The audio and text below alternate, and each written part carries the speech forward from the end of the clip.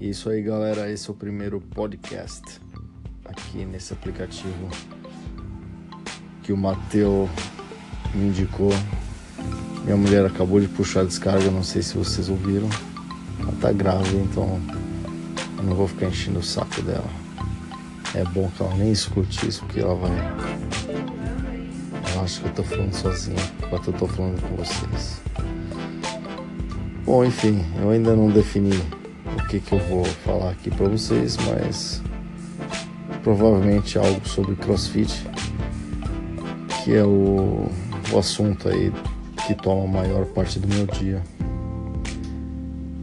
tanto com treinos, com trabalho, enfim. Por hoje é só, fiquem bem.